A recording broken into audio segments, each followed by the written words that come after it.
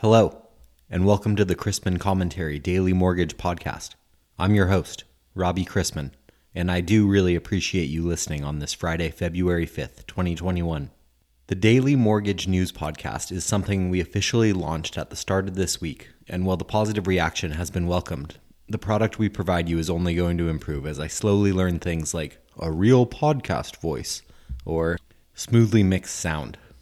Smoothly mix sound. Topics on this episode include homeowner equity, trigger leads, and the latest forbearance figures, in addition to part 2 of my interview with Garth Graham from Stratmore Group.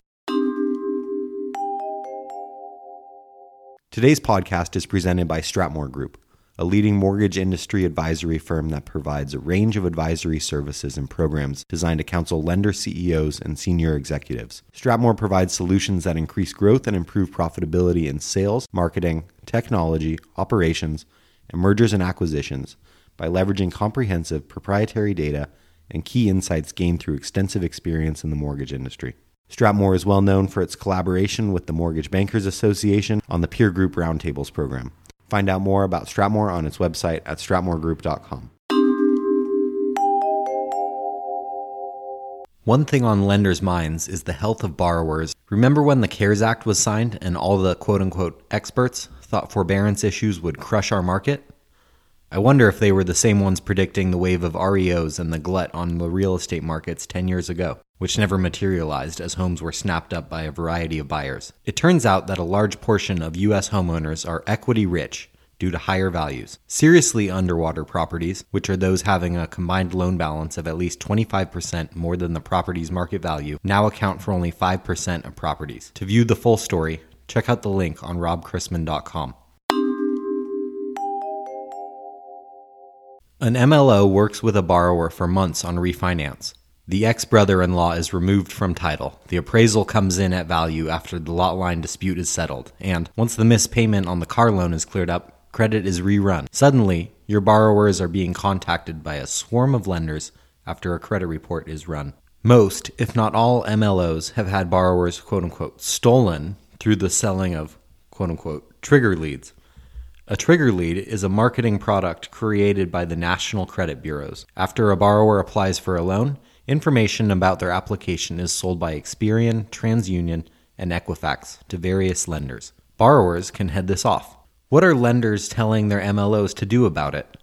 Triggers are sold by their repositories, so it does not matter what software is used in obtaining the lead or processing the loan. Education of the staff, referral partners, and borrowers is the most effective means of preventing confusion, protecting a lender's reputation with borrowers, and maintaining integrity. Consumers can opt out of these solicitations, though the process takes up to 5 days to activate. So some MLOs and lenders convince their referral sources to opt out consumers before the borrower is referred to the lender, timing it so it will not take effect before credit is pulled. Some vendors recommend registering the borrower on the do not call list as well. Experienced MLOs let their borrowers know that if they haven't opted out before you pull credit, their phone will ring from competing companies. Let's get right into part 2 of our interview with Garth Graham, senior partner at Stratmore Group.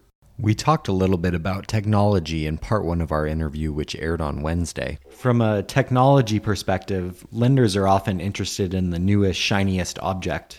What are a couple pieces of advice that you would give a company that comes to Stratmore to help it buy and then roll out new technology? Sure.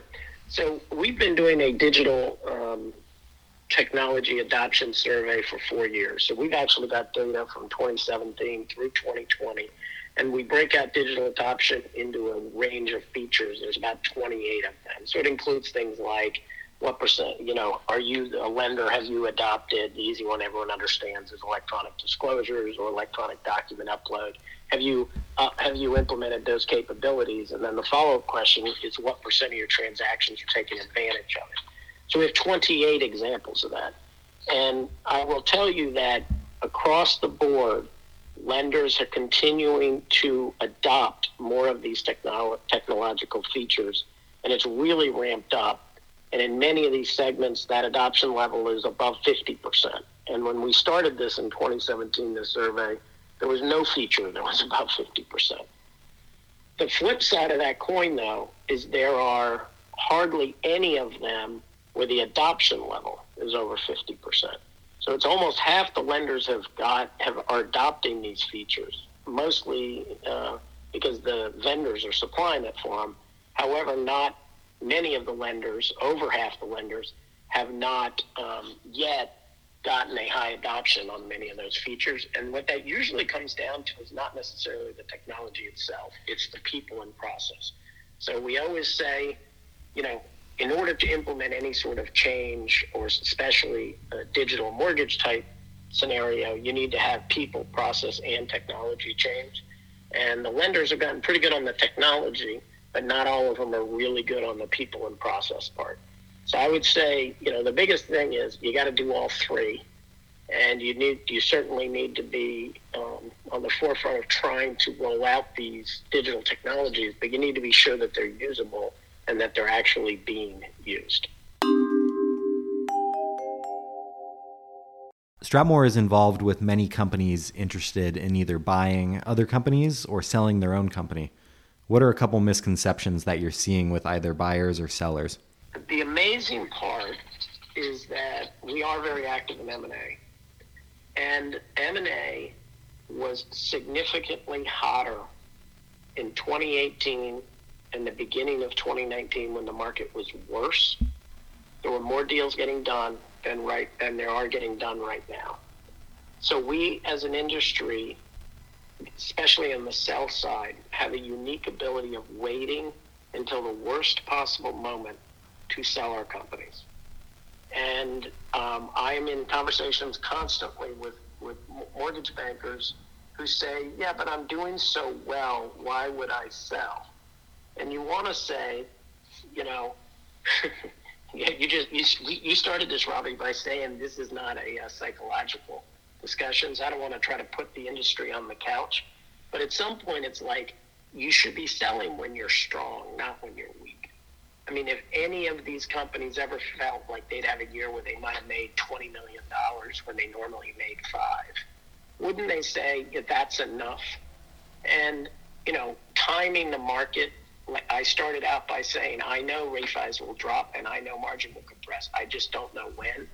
Neither does anybody else. So to me, the right time to at least prepare yourself for sale and the right time to approach a sale is when you're a few months to 6 months early, not when you're a few months to 6 months late. So, the premiums will drop like a rock. The potential premiums will drop like a rock. And, the ability to retain maybe your salespeople through a cycle will be significantly harder when pipelines are smaller. So, it's the right time to look at that. If it's something that's in your future horizon, it's the right time to look at it now, not wait until the next 2018 comes. Well, Garth, thank you very much for coming on the Crispin Commentary podcast today. Hopefully we will have you on as a guest in the future. I really enjoyed our discussion. No problem. Thank you. After the 30-year Treasury climbed to its highest level in nearly a year yesterday, due to the release of a better-than-expected jobless claims report, the MBS basis closed mixed versus Treasuries and tighter versus swaps. It would appear markets have moved past concerns over retail trading mania and have turned focus towards stimulus optimism. Dallas Fed President Kaplan said yesterday that he expects sluggish growth over the next 2 or 3 months until vaccination progress is made, but that he also expects 5% growth for the year.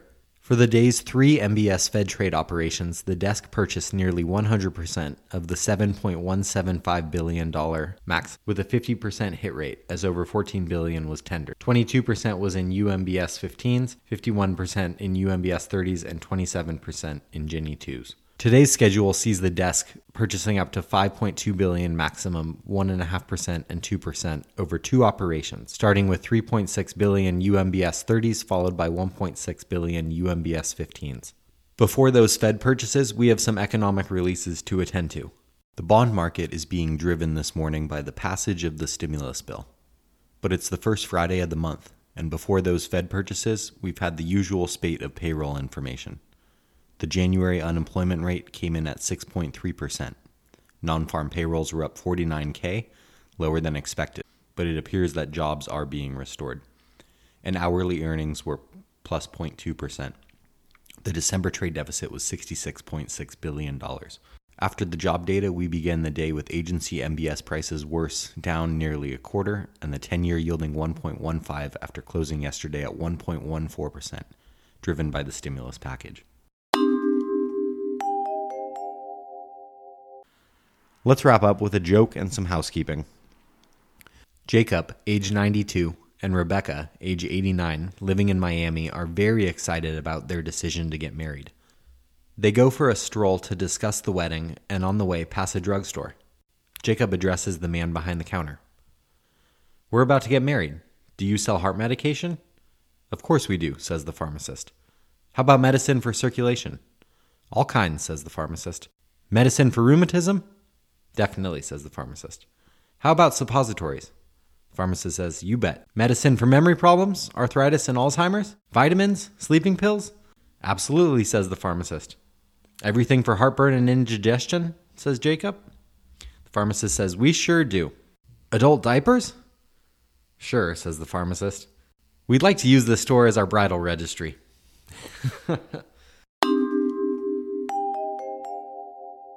Thank you for spending a few minutes of your time with us. We hope you found it informative and efficient. I'd like to thank today's sponsor, Stratmore Group, the trusted mortgage advisory with advisors who guide lenders to make smart, strategic decisions, solve complex challenges, improve the borrower experience, increase profitability, and accelerate growth. Be sure to check out the Stratmore website at stratmoregroup.com. If you have any questions about the podcast or sponsoring opportunities, send me an email at robbie@robchrisman.com. Visit robchrisman.com for more information on our industry partners, access to archived commentaries, and how to subscribe to the daily mortgage news and commentary. To listen to or download past episodes of this podcast, search Daily Mortgage News on any platform you get your podcasts from.